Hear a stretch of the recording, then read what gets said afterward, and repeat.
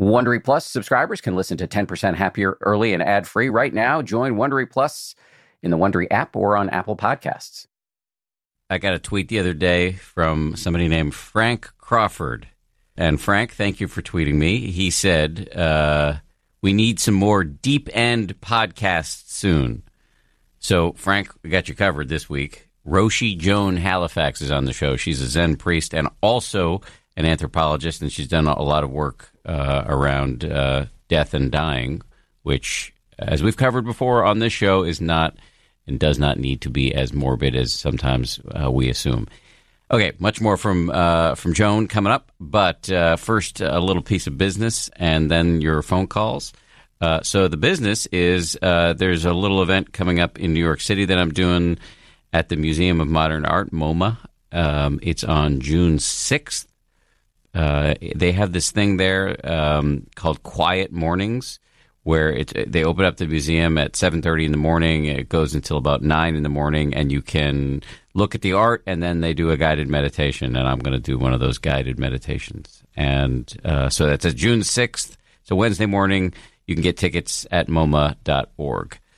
All right, let's do some phone calls. As usual, my caveat, I'm not a meditation teacher, not a mental health expert. I've not heard these voicemails in advance, so I just answer them to the best of my ability, which is, as I think you all know, somewhat limited. Having said that, let's do it. Here's call number one. Hi, Dan. This is Donna in Raleigh, North Carolina. I'm curious as to how somebody can build a stronger stillness meditation, so where they're actually sitting very, very still, not moving, and getting past the point where all you're thinking about is how I can't move right now. I'm trying to teach this to my students at the university, and they've asked me these questions about stillness meditation, so I'm curious about it. Thanks. So I don't, I said my abilities were limited. And this may be a great example of how they're limited, because I don't know much about anything called stillness meditation specifically, but I do know about the issue of stillness in meditation, because that comes up a lot, and especially for fidgety people such as myself. So here's what I'll say about that. So people often ask, can I move? And so the headline answer, the simple, easy answer is yes, you can move, especially if you think you're going to get hurt. You will not get struck by lightning if you move while meditating, especially, again, if you think you're about to hurt yourself, in which case you absolutely should move. There is, however, a real benefit to staying still.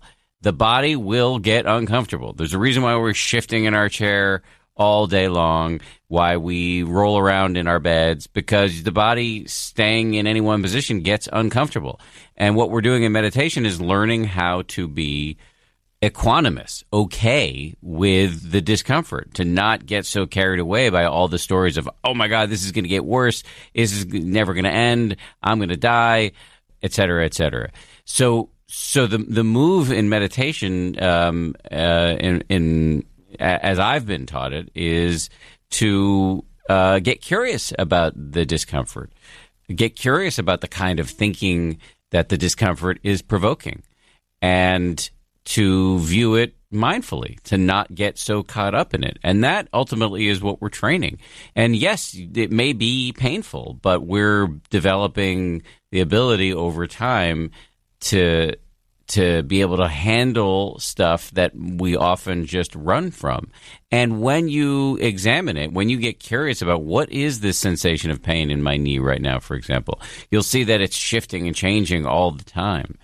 And that it may not be as bad as you thought if you're just, fully invested in all of the things that your ego is telling you about how this is so horrible, you better move, this whole meditation thing is junk, blah, blah, blah.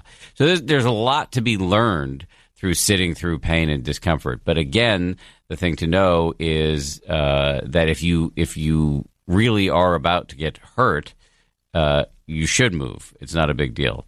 I think that answers your question. I hope it answers your question. If not, you get your money back. Here's call number two.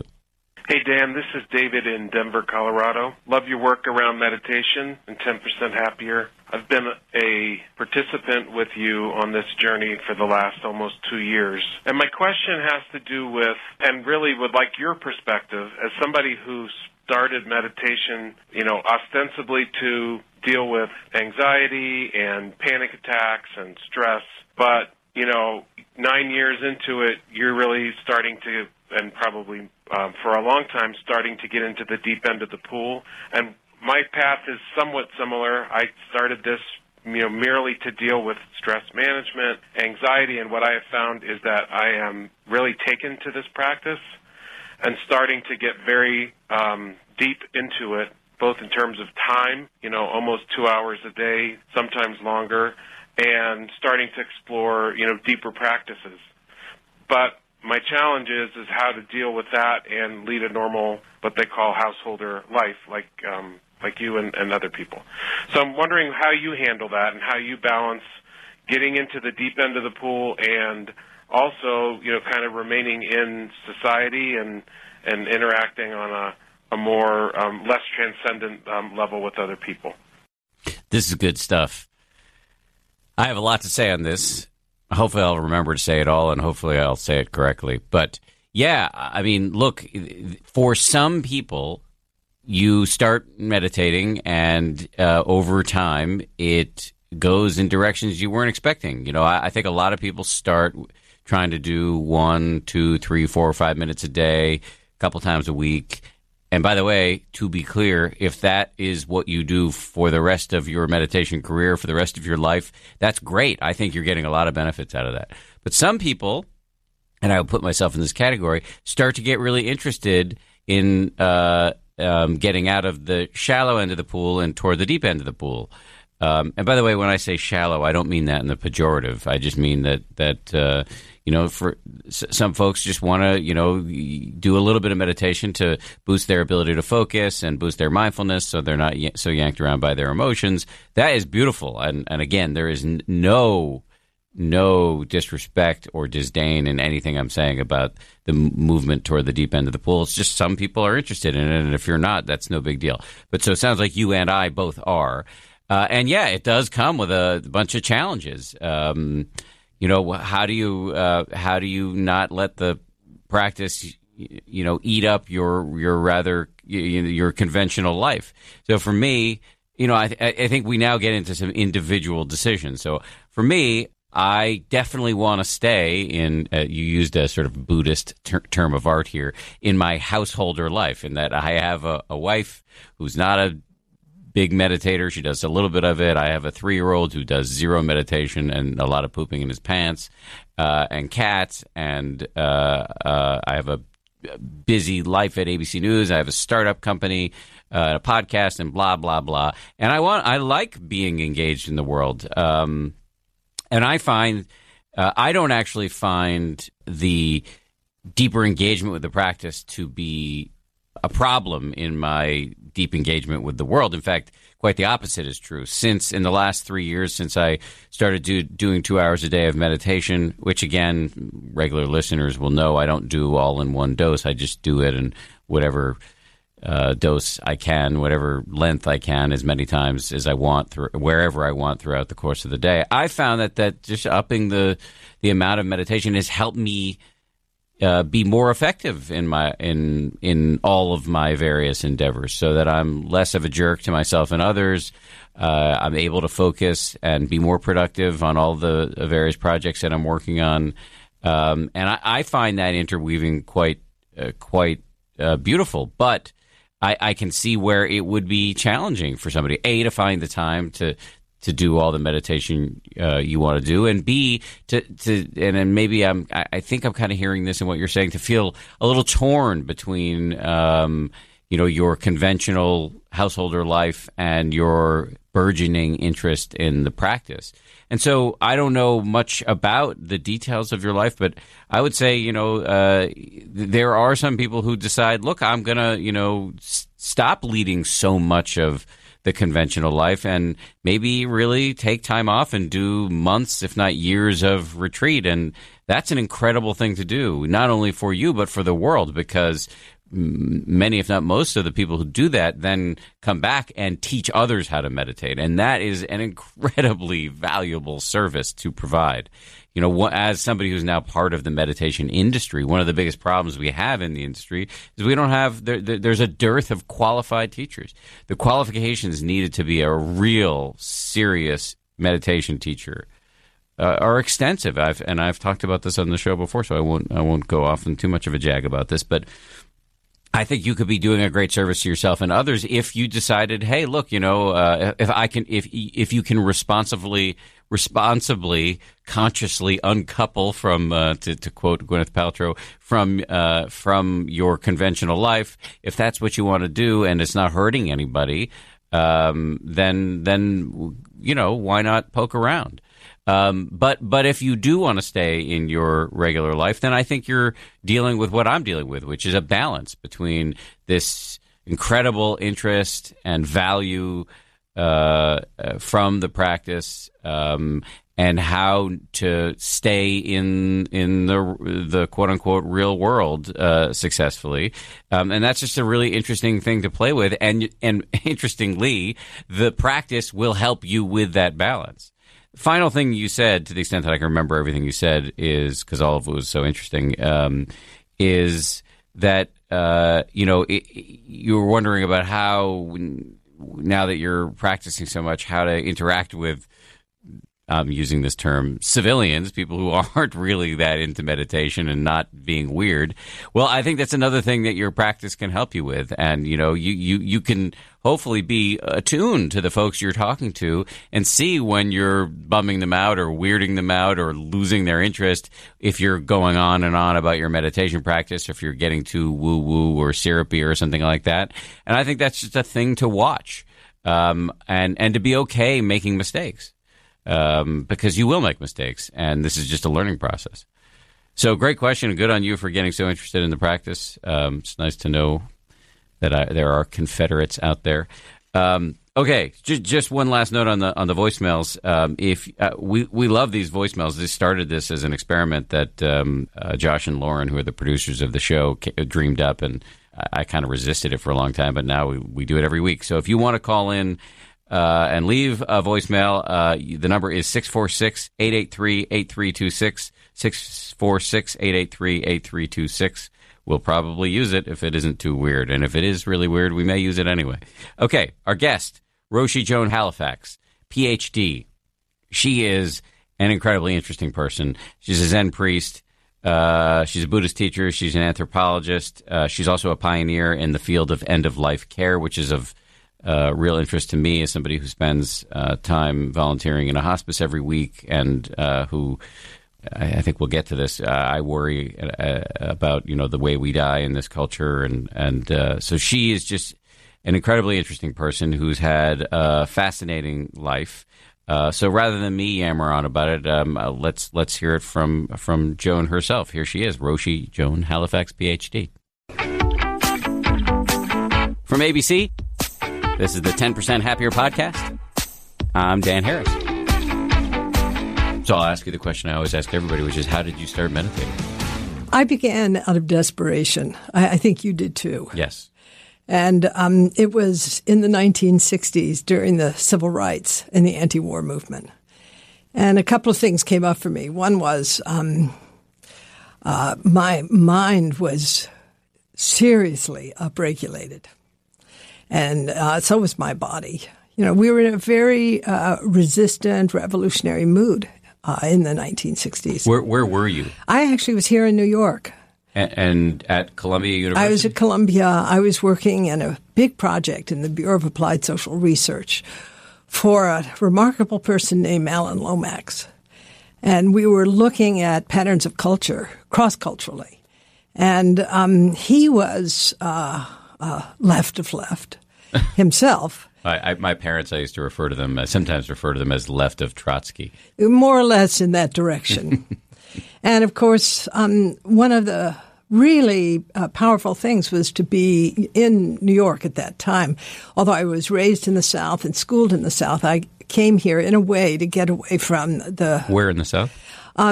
Well, I went to school in New Orleans. Love New Orleans. Oh, New Orleans is great. So great. It was great. But it was a very complicated atmosphere. Especially at that time. At that time. And I was very close with a man called Harding Carter, who was, at that point, he had lost his eyesight, but he needed feet and hands, so to speak, out there doing civil rights work on his behalf. And so he and I was very close with his wife, Betty Werleiner, and it was just an incredible time where I was able to learn a lot about the perspective of justice that I carry today. And Harding Carter was a major influence in my life. And then right after that, when I came to New York, I connected with a physicist named David Finkelstein, and I was in the Student Nonviolent Coordinating Committee. And then I had the chance to meet Fannie Lou Hamer, and she just completely lit my fire because I could see how faith and justice work together. I've never heard of Fannie Lou Hamer. Well, she ran for president, by the way. Well, I wasn't alive. She was a sharecropper from Mississippi who became one of the major voices for SNCC. And she was here in New York? No, she worked all over the South, and she was really pushing for voter registration. But I can't believe you haven't heard of her. Well, now you have to look her up. It's just the beginning of my ignorance. Well, it's going to get worse from here, I promise. I'm not sure about that. But anyway, she was a major voice during the civil rights movement. And she was kind of two voices. Oh, well, really three. She was the voice of justice. She was the voice of feminism. And she also, she could sing from the soles of her feet. So like all of my best guests, you say a few things and now I have a million questions. So I don't even know where to start. What for you, whence this thirst to be engaged in social justice? Why was that driving you so forcefully? You know, Dan, I think all of us in that era who were of my ilk, and there were, I think, millions of my ilk, had been raised in a kind of dead time. That time was the 50s. Eisenhower. I mean, yeah. Well, Eisenhower was not entirely a bad person. He had quite a bit of wisdom. No, but that era was known as... Yeah. It was a sort of a dead time. It was a bubble of privilege if you were a white person. Mm-hmm. And I was raised in the South. But also, when I was a child, I lost my eyesight. And I was in bed, really sick, at the age of 4 till the age of 6. And my parents brought a woman into our household whose mother had been a slave, or grandmother had been a slave. And this woman was really extraordinary. She was the epitome of loving kindness. Plus, she had a disposition to die for. And so I was, you could say, loved into a view of justice. And that justice was combined with love. And when Martin Luther King brought those two parameters together a decade later, it truly made sense to me. And I couldn't understand because I was born into or raised in a community that was restricted. So what was a restricted community? You and I can't even imagine that at this point in our life. But that community did not allow Afro-Americans nor Jews to live in that neighborhood. And so... which state was this in? This was in Florida, southern Florida. So that was legal. What do you mean? That was the law, indeed. I know. So the bubble that and the moral apathy that pervaded white communities in that time, of course, was something that also was part of my history, but also this extraordinary person entered into that bubble. by virtue of my sickness and my father picking her up every day and bringing her into Coral Gables, Florida, where my mother and father lived. And as a result of that, I got ignited by some sort of fire of, in a way, it was curiosity or inquiry or how could this be? These communities of discrimination that seem to protect people from the heart. So you wind up after New Orleans in New York City. You use the word upregulated to describe your mental state. What do you mean by that, and what were you doing that upregulated you? Well, we were protesting everything. I mean, I say everything related to discrimination. And the war, I would imagine. And the war. But first it was the civil rights movement, and then it was the war. And then in the mid-'60s, Dan, I joined a huge demonstration where we were moving down Fifth Avenue, and there was one Buddhist walking at a snail's pace. And his name was Thich Nhat Hanh. Okay, can I explain to people who Thich Nhat Hanh is? Please do. At this point in history, actually a key figure, because he's a Vietnamese young person. At this point, monk. Yes, again, at the point in the chronology in which you have taken us, a young Vietnamese monk who went on to play a very important role in the peace process. And also now is still alive and has a large following and has written some really incredible books. And if you're looking, listener, for his books, the spelling is not obvious. THICHNHATHAN, 3 different words. Did I get that? HANH. Okay, I missed an H. There's a lot of H's in there. There are. And he's incredible. Yeah. So, did you meet him? Well, I met him, but in a very casual way. But actually, I met him, which is to say, I was a social activist, but also I was suffering.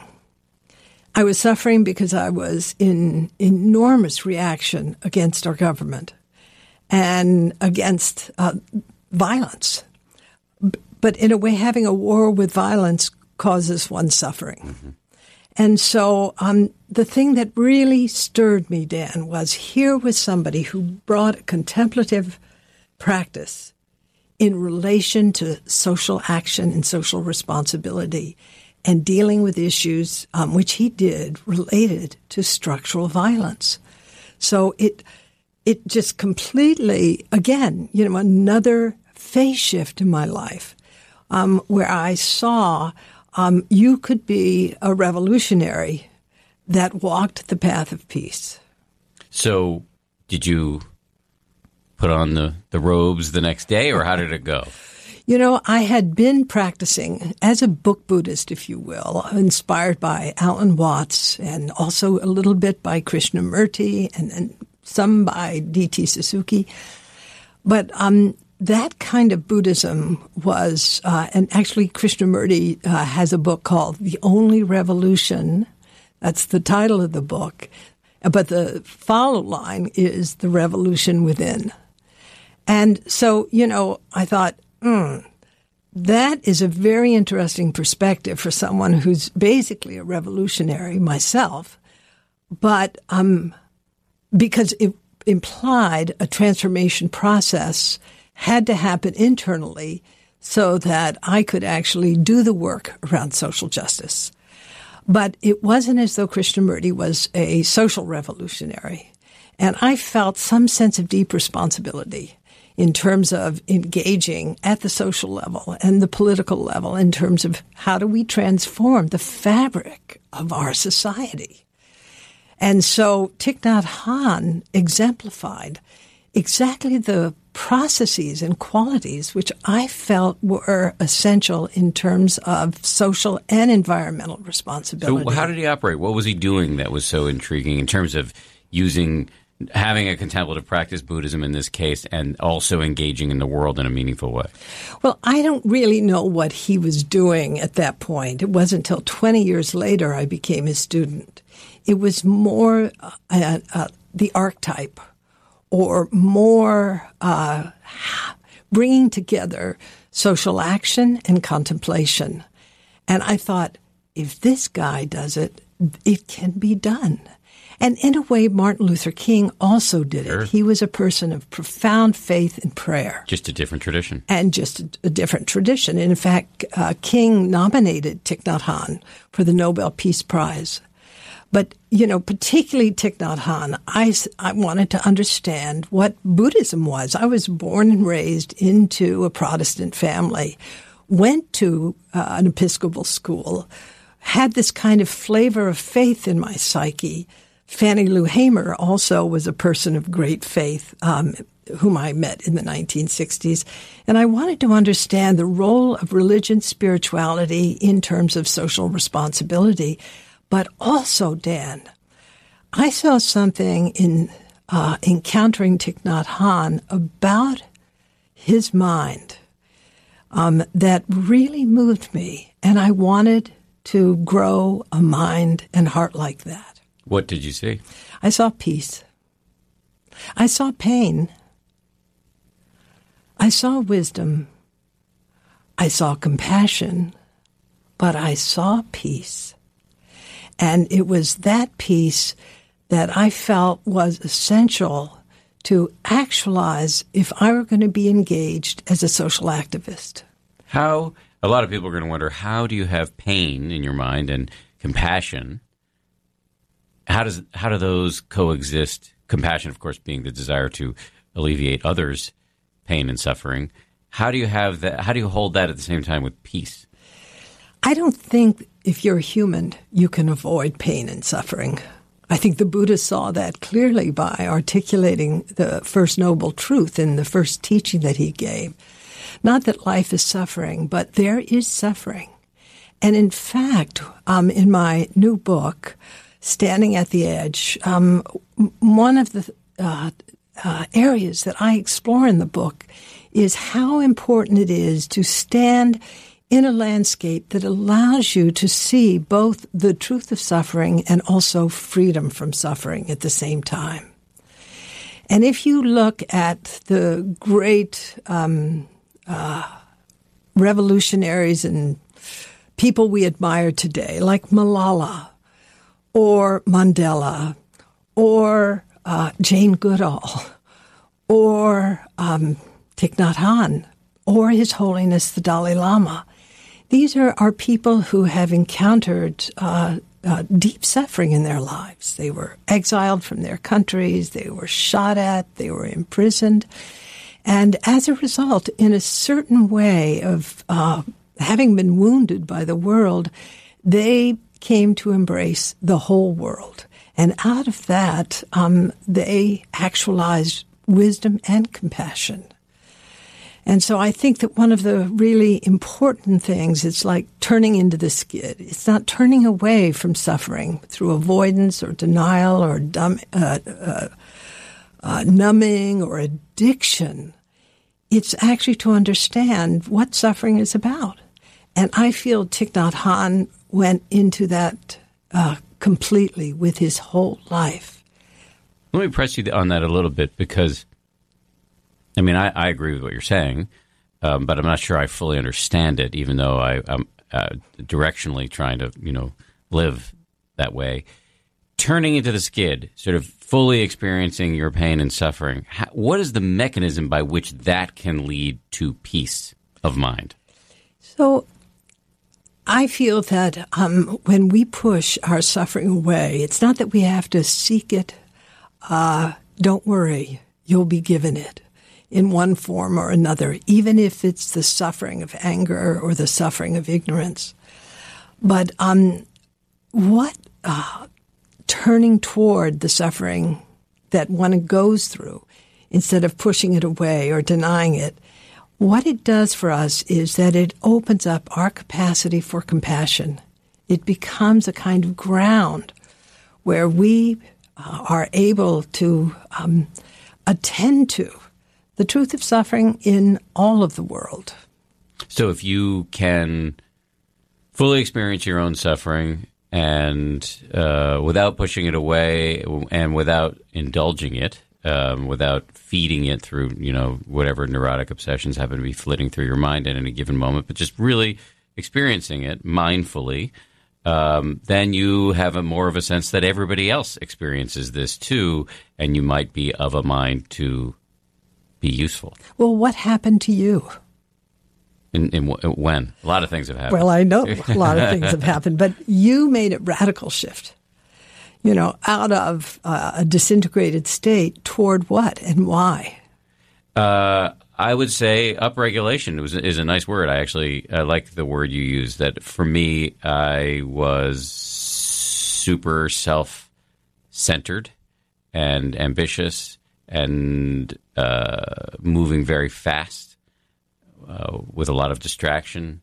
And when it was pointed out to me that we have a voice in our heads that's yammering all the time, and that it's mostly negative and repetitive and self-referential, primarily the third, really. That you're all just stuck in this own movie of your own making that is all about you. And I realized, oh yeah, that describes my life.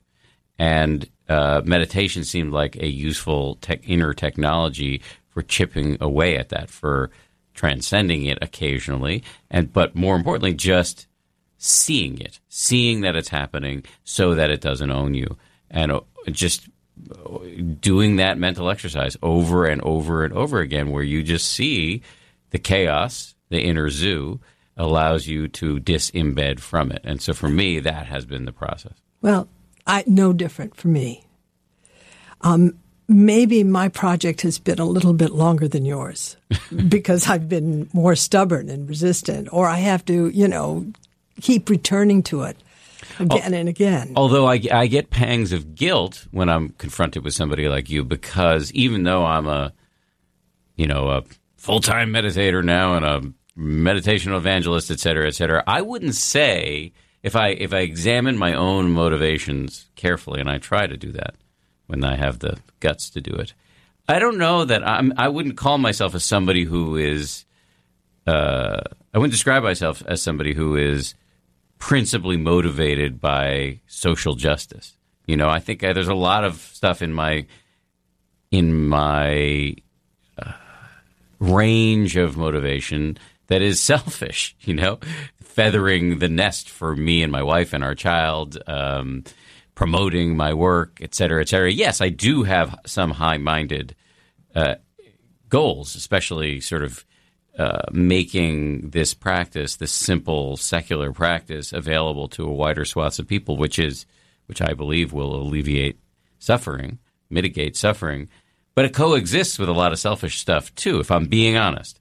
So I do, I think that's a difference I see between the two of us. Although, of course, I can't read your mind. I think we're all a little selfish, and I think what's really extraordinary is that your message, which is a secular message, is reaching deep into our society and is turning many people toward the so-called Dharma, toward the value of mental training, yes, the value of cultivating loving kindness. You've interviewed Sharon Salzberg many times, and she's a friend. She loves you. Yes, well, it's mutual. So when I met her in the early 1970s, IMS was just starting. And so Joseph Goldstein and Jack and Sharon were at IMS, which was much, much smaller then, needless to say. The Insight Meditation Society in Barre, Massachusetts, which they started, yes. And so I went to meet them and visit with them. And I was a Zen person by this time.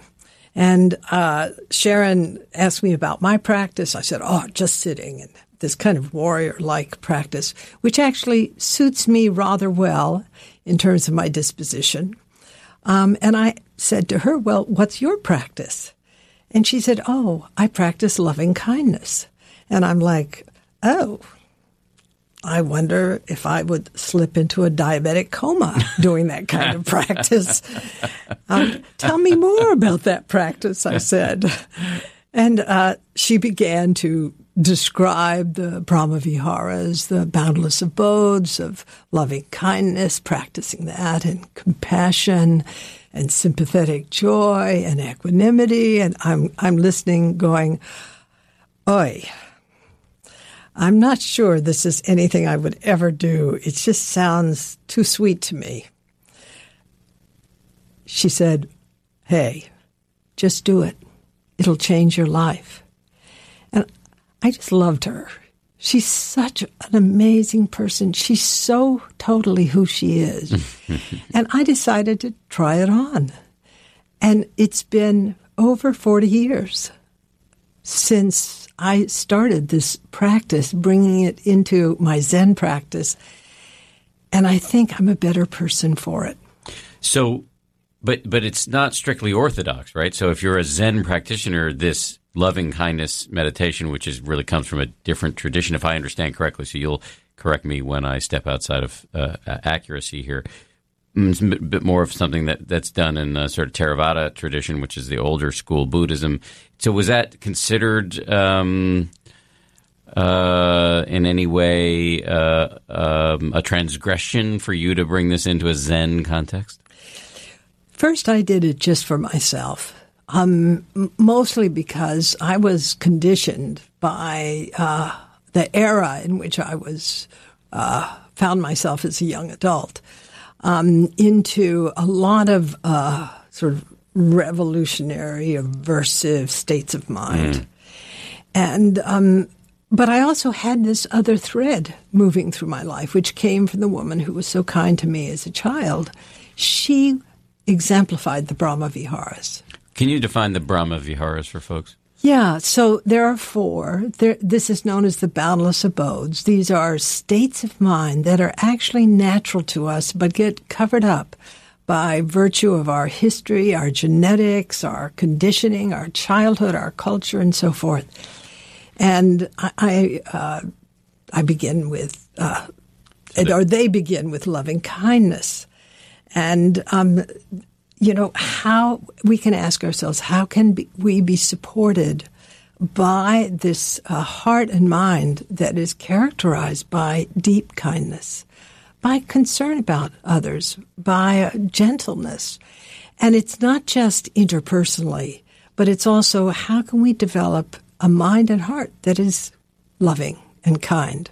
And just for the listeners who may want to know what the others are, I'll just fill it in quickly, and you'll correct me again because I'm sitting here talking with an eminent teacher and I'm pretending I know what I'm talking about. Anyway, they are loving kindness, as you said, which is basically you could translate it as friendliness, compassion, which is the desire to or the movement to alleviate others' suffering. Mudita, which is one of my favorite words and very hard to do in a professional context. It's the opposite of Schadenfreude. It's the desire. It is the taking pleasure in other people's success or good fortune. And finally, equanimity, which is needed if you're going to apply these compassionate states in a world in which is characterized by entropy, impermanence, and sometimes cruelty. Another take on equanimity that I've always appreciated is loving all beings equally. Huh. Beautiful. Hard to do when you have a kid. In other words, like I have a child. I don't know that I can love everybody who walks by me on the street. Right.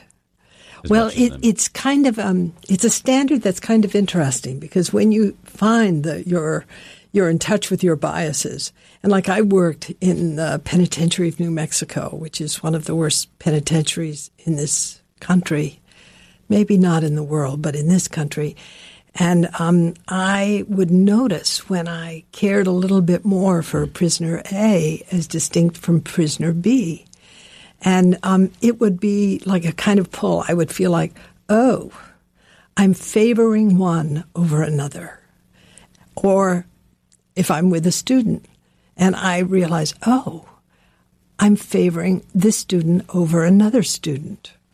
Or I'm sitting with a group of teachers and favoring one over another. Or if I'm sitting in the Rohingya refugee camp in Kathmandu And I favor a woman, a Rohingya woman, who's in a burqa over her husband, who is looking a little bit intimidating to me. Mm-hmm. And, you feel this kind of tug when you go off and you realize, it's interesting to hold all beings in equal regard, to value each life. I'm going to expand on that. And then, again, hopefully you'll just tell me if you disagree.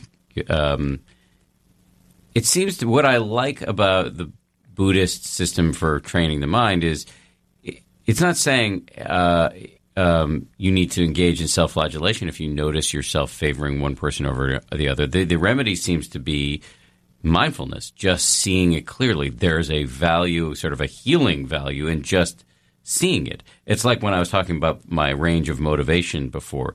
Well, I do feel some sheepishness about the fact that I have selfish motivations. To me, it's just important to see it.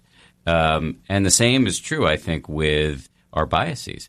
And particularly important right now in the American political scene, I'm often telling people that it's actually an important mindfulness practice, in my view, to have a varied media diet, because it is useful to see where your biases are. Yeah. That if you can listen to smart people on both sides of the ideological spectrum, although I actually think the ideological spectrum has kind of shifted these days, because it's not just so much liberal versus conservatives, actually, whether you're pro-Trump or anti-Trump.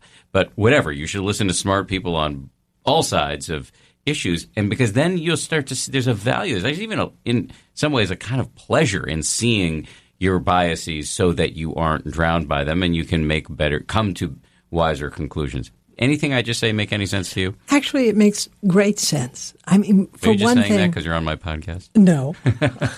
No. As you were talking, I was thinking how important curiosity is. Yes. I mean, yes. If we don't have this sort of mind of not knowing, we're not open to perspective taking, being able to kind of slip in and out of worlds and to see from other points of view. And this really came up for me when I was a young person as an anthropologist doing cross-cultural anthropology. Being able to look out of the eyes of other people or include, actually, it's not so much looking out of other people's eyes. It's, if you could say it this way, it's expanding your subjectivity to include others' perspectives into how you see the world. Then you can have true depth of field.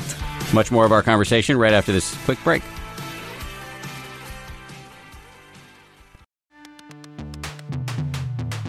As they say at Amica, empathy is our best policy. Whether you need auto, home, or life insurance, they're ready to help you protect the things that matter most to you.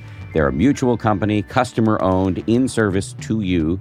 Amica representatives are here when you need them, and you can take comfort knowing a real person will be there on the phone to take care of you, because the greatest measure of their success is your satisfaction.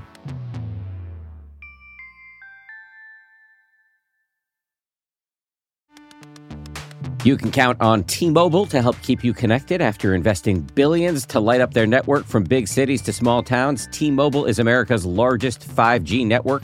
Plus, when you switch to T-Mobile, families and small businesses can save up to 20% versus Verizon and AT&T. Visit your neighborhood store or T-Mobile.com to switch. Plan savings with T-Mobile. Third line free on essentials via monthly bill, credits versus comparable available plans. Plan features may vary. Credits stop if you cancel or change plans. Indeed, used by over 3 million businesses for hiring, where business owners and HR professionals can post job openings with screener questions, then sort, review, and communicate with candidates from an online dashboard. Learn more at Indeed.com/hire. There's a lot coming at you right now. Turmoil, tweets, an insane amount of chatter. I'm Brad Milkey with ABC News, and I'm here to throw you a lifeline. It's a new podcast called Start Here, where our experts give you on-the-ground access to the biggest stories of the day. We're going to give you some context, some clarity among the chaos. 20 minutes every weekday. Subscribe now on Apple Podcasts or wherever you get your podcasts, and start here.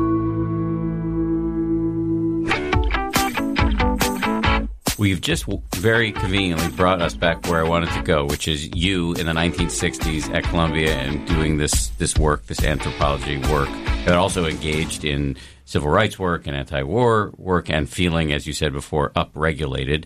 And you, as we know, you encountered Buddhism and meditation, but you haven't quite told us exactly when you went from being a book Buddhist to a practicing Buddhist, and then what impact it had on you and your mind, given how much, as you described it, aversion you were experiencing. So, Dan, I was a book Buddhist for 10 years, and, a book Buddhist reads about Buddhism, goes to Buddhist talks, but doesn't have a teacher. And or do you have a practice? Oh, yeah. Oh, so you did have a practice. So you weren't just reading books. Yeah. I mean, I think one of the things book Buddhists do is they kind of try on practice. It's kind of like putting on a new outfit. That's an interesting practice. Then you read a book about Tibetan Buddhism and you try on that. And you try on a lot of different things. But you're not held accountable. And not being held accountable in a certain way, you can really kind of fool yourself, sort of dream that you're a good spiritual person, which I don't think I was caught in that dream so much. But in any case, Jack Cornfield said to me, he and I and my ex-husband, Stanislav Grof, produced a big program at Esalen in 1975 called Buddhism and Mind. And it was about science, philosophy, and Buddhism and psychology. And Jack said to me, there's this Korean teacher, and he's really interesting, and he's really wild. And I don't know, I just feel like it's sort of a good fit. And I met this Korean teacher who came sort of up the walk in his little sort of gray outfit, and he had a ton of energy. And I ended up becoming a student. And it was a fantastically interesting shift for me. His name was Sansanim, Sung-Sang Sansanim. And he had, Korean style practice is sort of mountain style practice. And it had a lot of vigor. Mountain style. Yeah, Korea is 75% mountains. And those monks, Korean monks in the Chogyo order are people who do like 3,000 prostrations a day. They're very vigorous kind of people. They're like extreme athletes of Buddhism. I would say. Not the only, the Tibetans are pretty good too, but the Koreans are really amazing this way. And this guy had sort of a lot of energy, and I became his student and did a lot of what are called Yongmeng Jonjin, which is these intensive practices. And Yongmeng Jonjin translates as to leap like a tiger while sitting. I love that. Great? Yeah, that's awesome. Yeah. And so it was really, I practiced with him for 10 years. It was a very positive experience, mostly. No relationship with the teacher is completely clear, clean, and radiant. But the deficit for me was no social action. So, I was living in a divided world. Part of that world was in this intensive Korean Zen practice.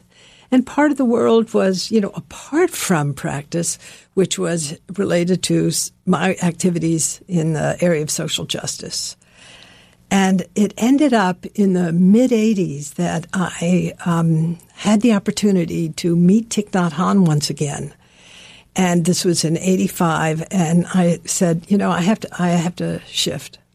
I need to actually change streams. I understood the value, and I had really benefited from mind training, but I also needed to go back in a way to the original impulse, which was how do we bring the experience of mind training in relation to social action, to dealing with issues of structural violence in the world. How do you do that?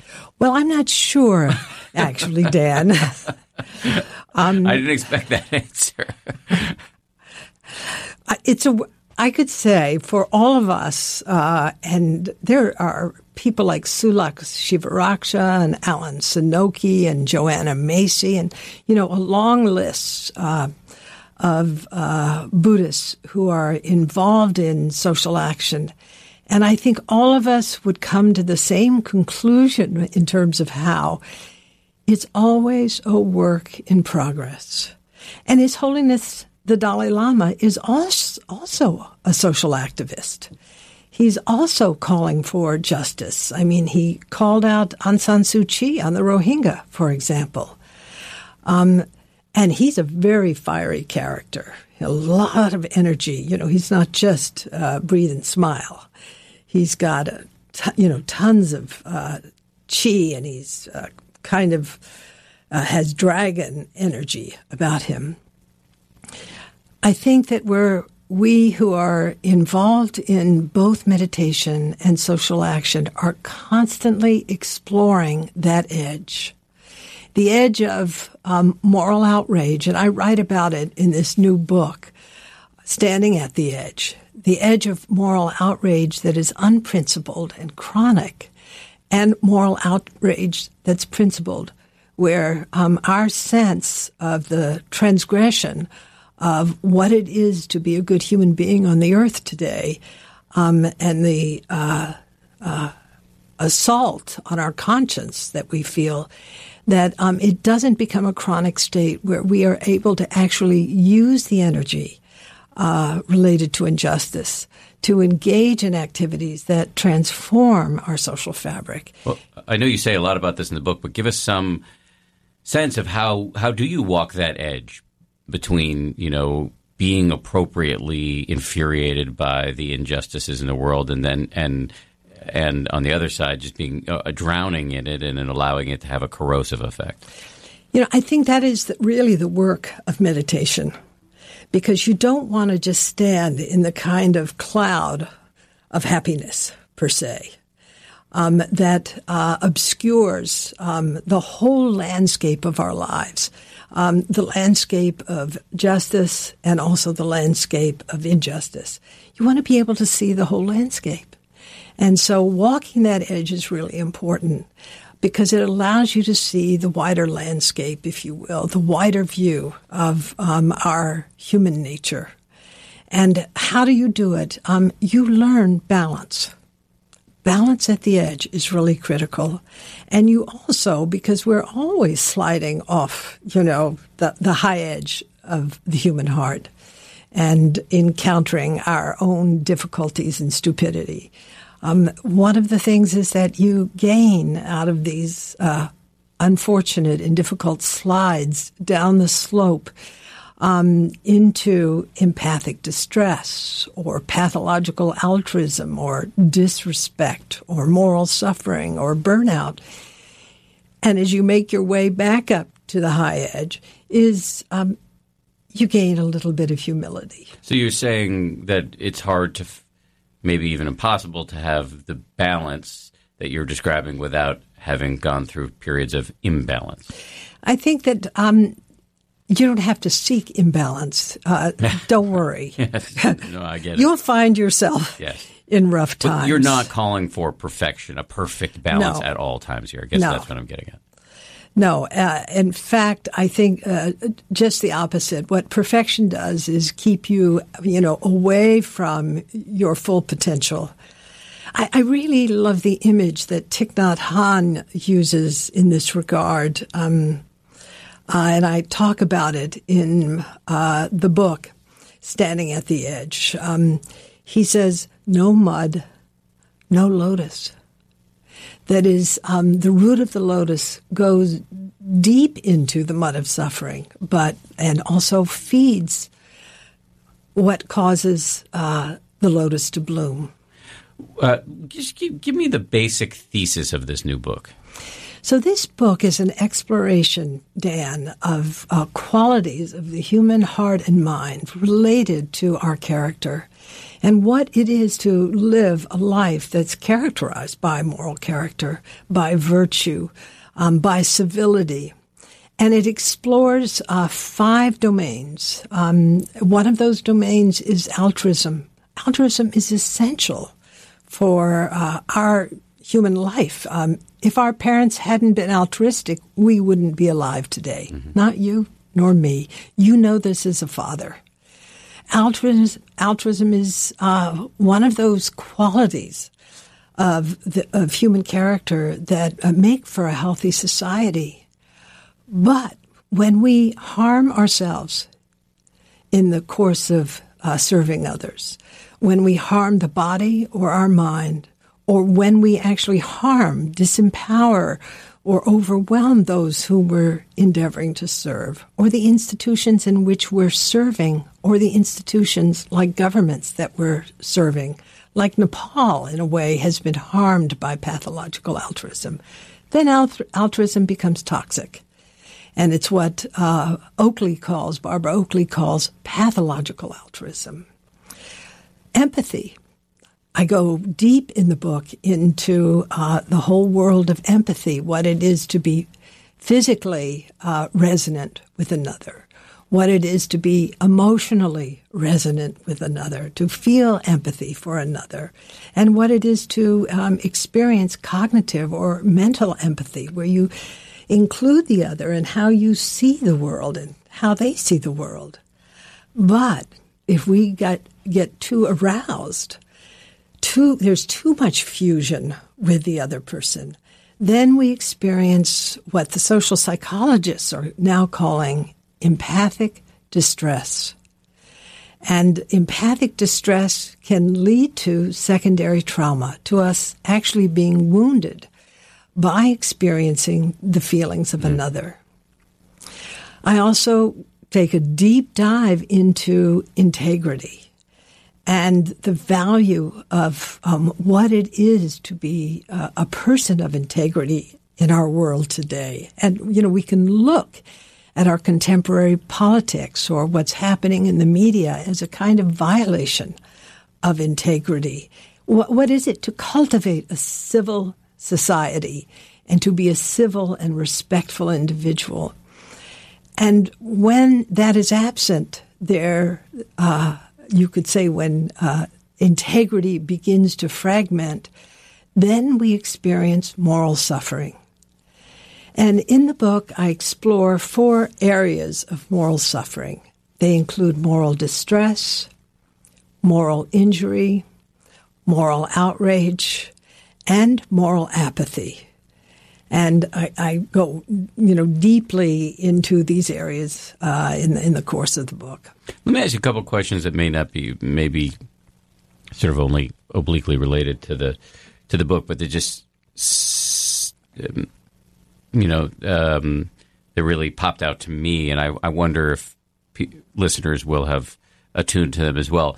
One of them I already asked you about, but I want to go back to it, which is I think a lot of people listening to this will have conventional lives, by which I mean, in this case, in this context, not social activists. We have. I work for a major corporation. I'm sure lots of people who listen to this maybe they're accountants, maybe they, I don't know, whatever they do. But it's not, they're not full-time engaged in trying to heal the wounds of the world. I find, again, as I said to you before, that can be a little sitting or with you or hearing from somebody like you can be a little bit of a guilt-inducing. What would you say to those who might have those feelings upon listening to you as somebody who's built her life around addressing these issues in the world and also addressing your own internal issues so that you can better address the issues in the world? I'd say good luck. Good luck, because I think that, in a way, all of us contribute. And all of us, I believe, are called on to contribute, not necessarily, being Nelson Mandela, not necessarily being Malala, not necessarily even following a little bit, say, the tiny little bit that I've done, but addressing our own consumerism, looking at what we can do in terms of the environment. Do we really need all of the things that are in our storage locker? Can we bring up our kids in a way where there's great appreciation for inclusivity, diversity. We are all in an interconnected world. Whether you're a banker or accountant or a forest ranger, or whether you're an academician or you're plastering walls, we are sharing all in a moment of time of hyper interconnectedness where cause and effect is really operating, and we're all responsible. And we all can take responsibility in ways that are appropriate for us. And we have to find, each of us, our scale of effectiveness. Right. So we don't need to be Mahatma Gandhi. We can just do our best in our own jurisdiction. Exactly. So the other thing you said, when you talked about book Buddhists, a little flag went up for me because I suspect a lot of listeners to this podcast would be what you would describe as book Buddhists, people who read a lot of books, they practice a little bit, maybe they use an app, whatever, but they don't have a teacher per se. They're not going for it in that way. Does that mean they're not doing it right? I needed a teacher, Dan. Many people don't need teachers. I'm such a wild person that I actually needed somebody who would talk straight to me. And as a result of that, I'm still a wild person. But I'm but wild. Now you're the teacher. Right. But also, my teacher is still alive. And, I practiced Thai for a decade, Thich Nhat Hanh. And then I decided, look, I want a Western teacher. And I became Roshi Bernie Glassman's student. And so, I talk to my teacher all the time. And I say, hey, Bernie, tell me, how can I do this better? And he's very wonderful. He'll say, well, I don't know. And then we enter into inquiry. But not everybody needs a teacher because, Dan, everything is teaching us. Everything is. And part of it is how do we ignite this sense of inquiry within our human heart so everything can teach us? What is your, I'm just curious, what's your daily practice like? What does meditation for you mean? I like what Clark Strand said in something he wrote. He said, it's the best thing to do is to meditate inside the life you have. So if you're a policeman, you meditate inside of that life. If you're an accountant, you meditate inside that life. For me, if I'm on an airplane, that's the life I have in that moment, and I meditate inside of that life. I think that having a daily practice for some people, like myself, is really good. So first thing I do when I wake up in the morning is I actually check my state of mind. And I begin to shift into first resettling the body and then to remember why I'm really here, which is to end suffering. And since I work with a lot of beings, a lot of people who suffer, I have the chance to bring one person or another into my heart in that moment to just kind of let me be, if you will, infused with a sense of compassion. And this gives direction and meaning in my life. And then in that state, then, I'll spend anywhere from 5 minutes to sometimes an hour in the morning just allowing my body and mind to settle down and to become much more integrated before I head out into the world. Will you get out of bed before you do this, or you sometimes just stay right there in bed? And...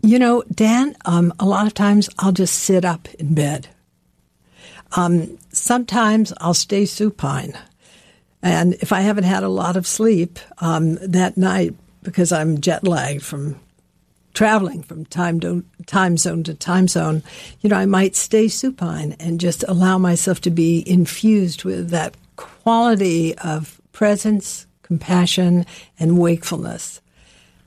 And it's like a vitamin that you take. And I think that long-term retreat or intensives, a weekend of really, strong practice is good.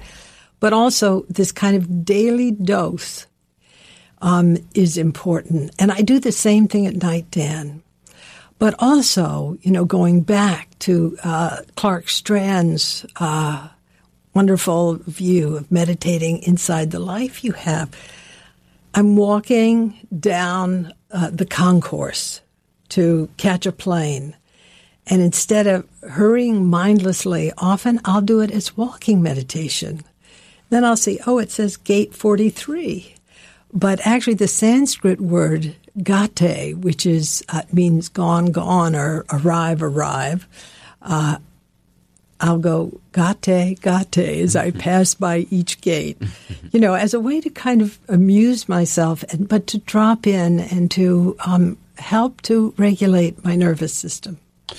That's really good. I mean, especially for me, the part about waking up in the morning, because I realize even after all of my public lecturing about the value of meditation, I tend to wake up, grab my phone, which is the opposite of mindfulness. Just to spend some time supine or sitting, checking in makes a ton of sense. I'm going to start doing that. Finally, sorry, did you have something to say? I was going to say, Dan, I think that sometimes we have the idea as people who do meditation practice that you have to do these long periods, like an hour or even 20 minutes for some people is just not viable. One breath can help you shift states. Absolutely. It can wake you up to whatever had been owning you the moment before mindlessly. So one final question as we wrap up here about the book. Why now? Why this book now? I think we have a serious deficit of virtue right now. And it's not as though there has been a more virtuous time in the history of human endeavor. But it's more that non-virtue or incivility or unkindness, violence is more visible to us. And that we have to actually put our hand on the tiller and shift the direction of our boat now. The tipping point in a certain way is in this moment. It's in this moment intimately, but it's also in this moment globally. And we have an opportunity as a global society, not just as a Western society, but really as a global society, to shift toward a future which can be possible if we develop a good heart and a clear mind. And bringing together wisdom and compassion as an imperative at this time, I think, is essential. But do you think enough people are going to do this that it can make a difference? I do. My friend Rebecca Solnit, who wrote the introduction to the book, has written many powerful books. She wrote one called Hope in the Dark. And I feel that kind of hope. I feel that as complicated and difficult and vulnerable and threatened as our world is today, and I'm talking about the whole world, also the possibility not of just escaping off the planet to parallel universes, but of transforming our world into a viable, generative society that includes all beings and things. I feel that possibility is with us now. This has been great. Well, if people want to learn more about you, how can they do that? So I'm the abbot of Upaya Zen Center. It's very easy to find, www.upaya.org.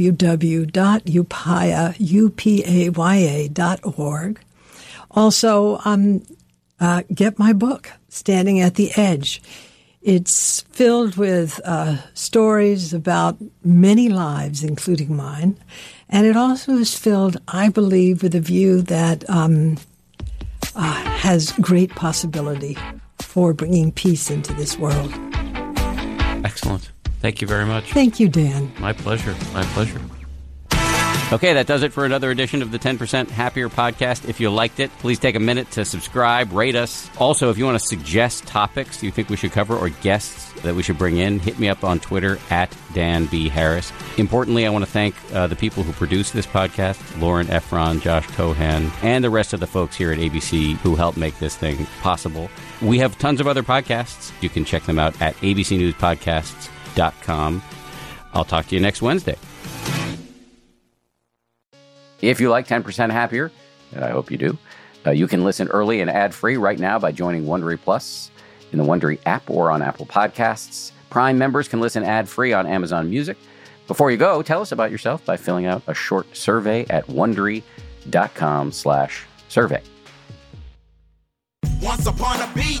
Remember those stories and fables that would capture your imagination and you couldn't wait to see how they would unfold? And now, when you read them as an adult, you think, some of these old tales could use a fresh spin. We have a perfect podcast to bring you the stories you remember, remix, and reimagine for the kids in your life today. Join me, DJ Few, and my trusty turntable, Baby Scratch, as we spin up new tales in the New Kids and Family podcast, Once Upon a Beat. Wondery and Tinkercast are bringing you a jam-packed, music-filled weekly party where hip-hop and fables meet. It's Once Upon a Beat. Follow Once Upon a Beat on the Wondery app or wherever you get your podcasts. You can listen to Once Upon a Beat early and ad-free right now by joining Wondery Plus in the Wondery app or Wondery Kids Plus in Apple Podcasts. Once Upon a Beat. For more than 2 centuries, the White House has been the stage for some of the most dramatic scenes in American history. Inspired by the hit podcast American History Tellers, Wondery and William Morrow present the new book, The Hidden History of the White House. Each chapter will bring you inside the fierce power struggles, the world-altering decisions, and shocking scandals that have shaped our nation. You'll be there when the very foundations of the White House are laid in 1792, and you'll watch as the British burn it down in 1814. Then you'll hear the intimate conversations between FDR and Winston Churchill as they make plans to defeat Nazi forces in 1941. And you'll be in the Situation Room when President Barack Obama approves the raid to bring down the most infamous terrorist in American history. Pre-order The Hidden History of the White House now in hardcover or digital editions wherever you get your books.